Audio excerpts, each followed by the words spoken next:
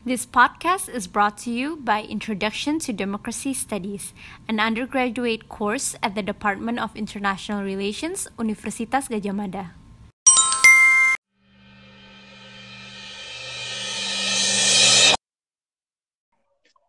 Hi everyone, welcome to our podcast. I am Cesar Leonardo and I will be your host for today's discussion.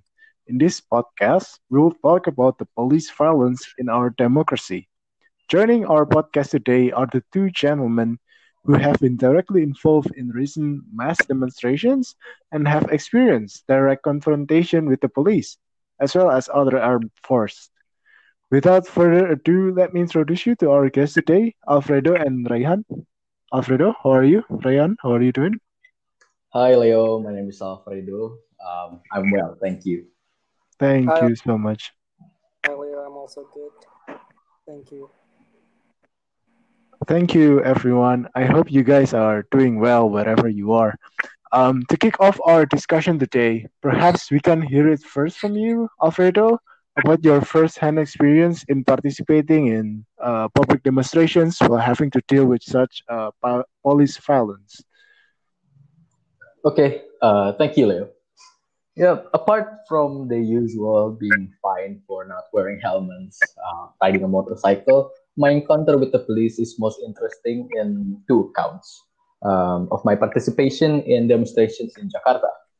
The first one being Reformasi Korupsi in September of 2019, and the second one being in October of 2020. I was there on two different sets of occasions. The first one, I was a participant of the mass demonstration movement. The second one, being a journalist. Granted, in both accounts, I am a university student.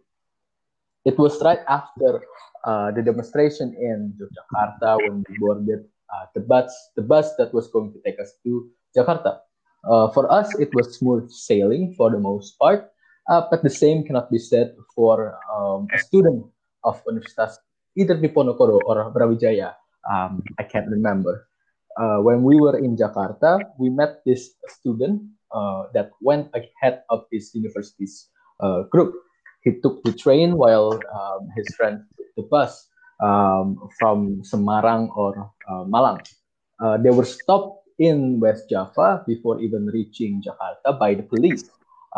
Their bus pool had ratted them out towards the police, even though it was the students' right of movement, and also their right to enact their freedom of speech. From that, we may be able to pinpoint the intent of the police institution.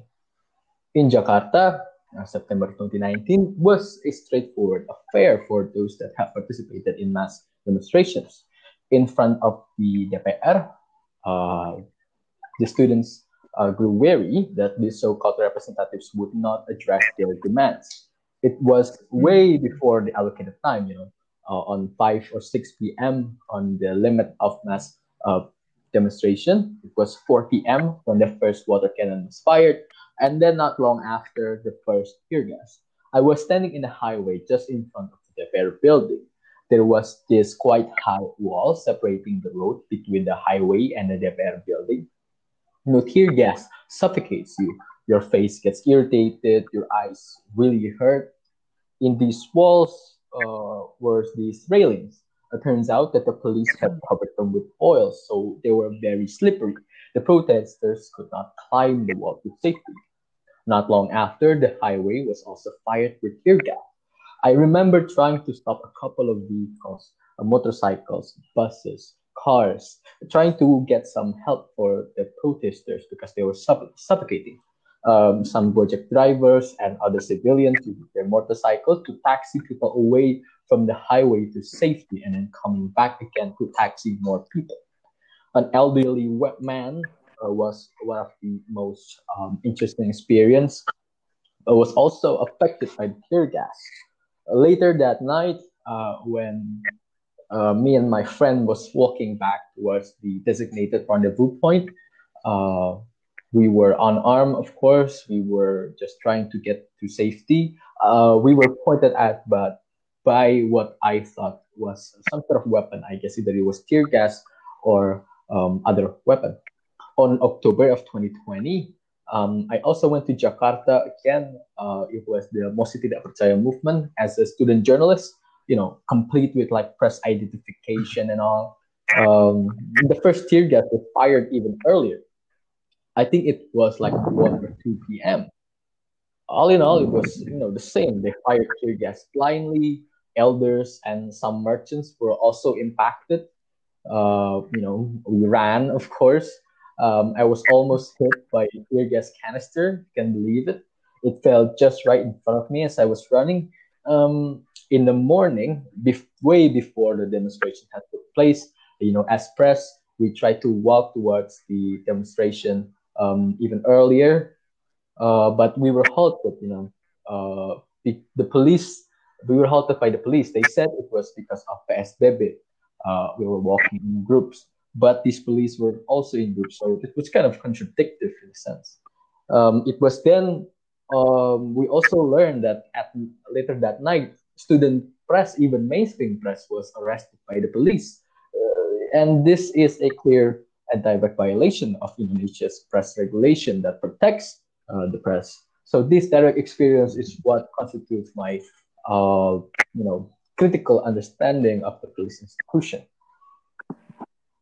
I see. Thank you, Alfredo, for sharing your experience. It is bizarre occurrences, of course. Um, Maybe to add more to these stories, perhaps you have some similar experience to share also, Rehan?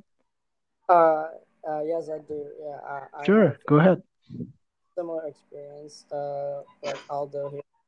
I was around. I was in the omnibus demonstration in Yogyakarta in October in early last month. I was a part of the press. I was a photographer for independent publication that I should mention. Uh, so around I think around 2 or 3 p.m. The police uh, started to shoot shooting the gas tear gas canisters. And actually, I had the privilege of getting some in my eyes, and it hurts a lot. So anyway, my friends and I we regrouped, tried to heal from this thing tear gas for about an hour or so, and we catch breath. And then the riots start to happen around the DPRD building. I quick I quickly grabbed my camera and took some photos. Because that's what I was supposed to do. An officer actually came up to me and said to me like, "Hey, you cannot take any of these pictures." I say, "Why not?" Because you just can't. Like, so I show him my press identification. But I said I was a part of the press, and I need to take these pictures. Uh, but he said, no, you can't. So we went back and forth. We argued a lot, and then one of his friends came up to me. So like there were two police officers that I argued with until I think one of them got frustrated and slapped my camera out of my hand, and making me drop it to the ground. Uh, Thankfully, it was not broken, but yeah, it's still a shock to me that in a democratic country that the police are allowed to do that, essentially trying to silence the press.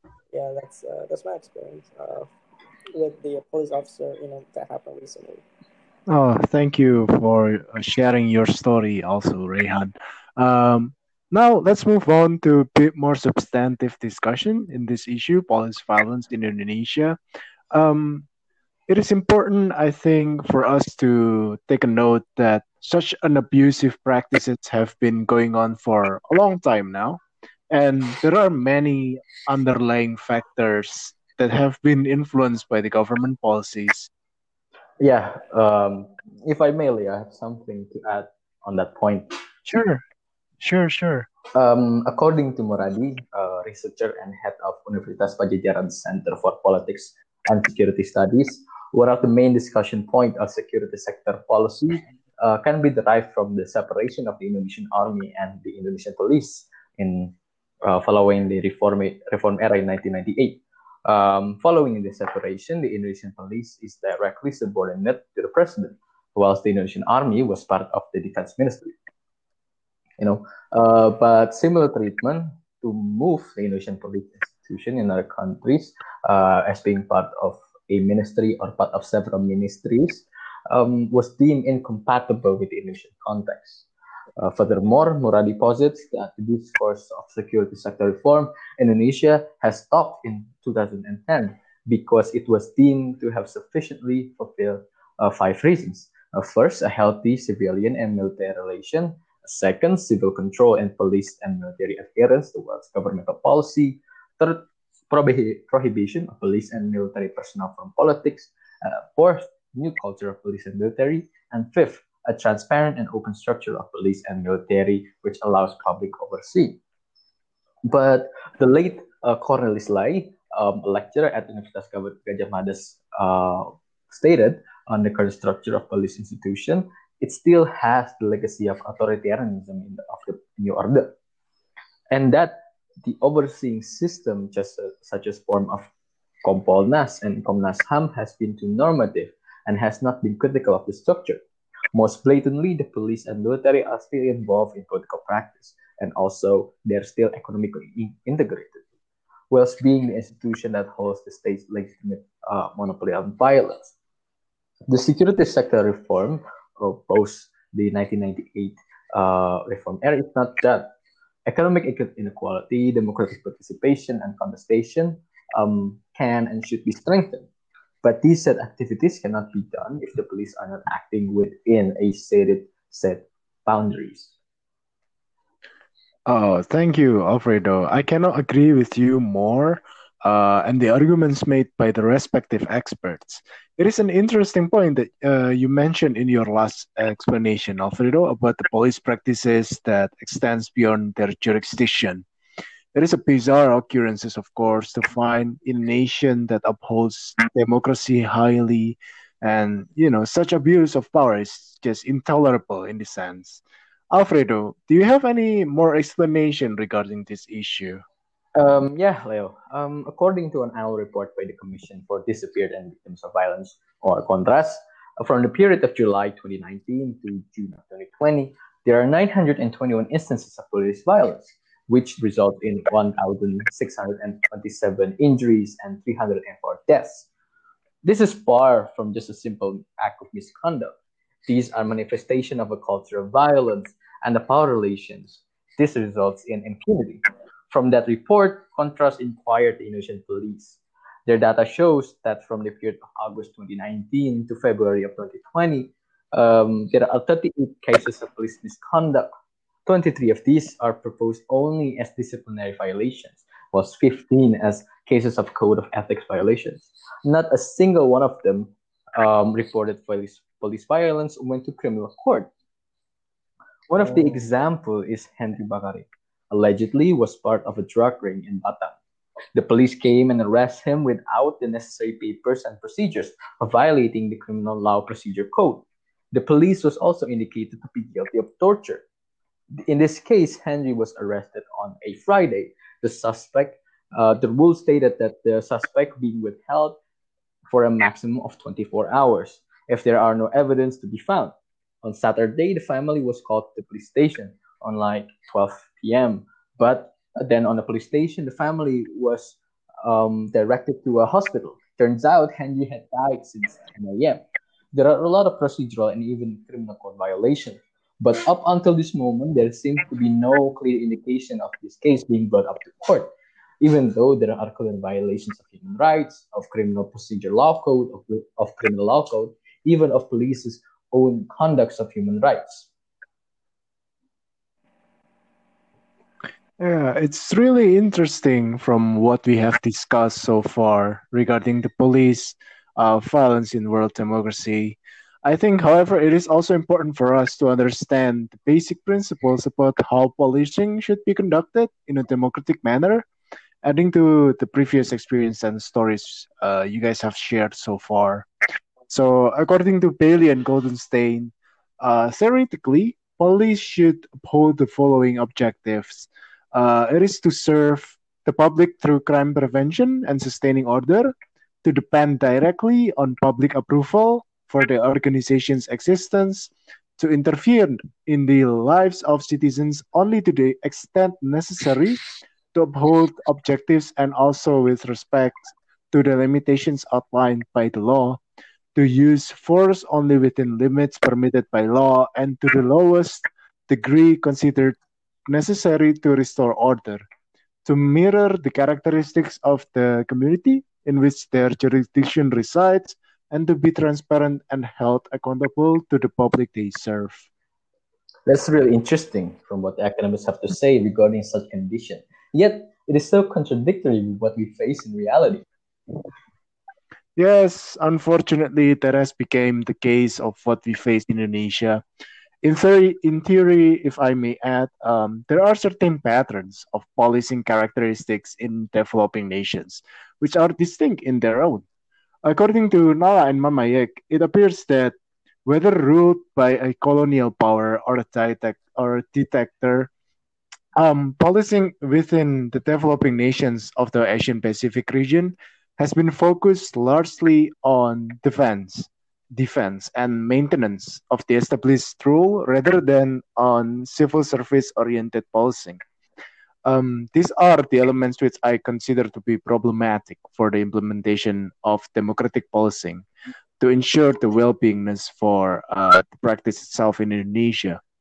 Since we are discussing about democratic policing, I might as well talk about the concept of civil supremacy, a concept which I found deeply related to democratic policing. Kemp and Hotlin stated that civil supremacy is primarily a moral principle which upholds the following rule. First, it is the ends of government policy are to be set by the civilians. The military, therefore, is limited to decisions about means. And second, it is for the civilian leadership to decide whether the line between ends and means, the civilian and the military, is to be drawn. Thus, it can be seen that in an ideal world, civil supremacy becomes the fundamental of the security forces to be conducted, since by then, democratic policing will be the only viable method to ensure the practice of democracy. Perhaps what we have is still far from the ideal world that everyone is dreaming about. But hopefully, this process grants us possibility to achieve the police reform that we envisioned. That leads us to the last and perhaps the most important question from this topic of police reform.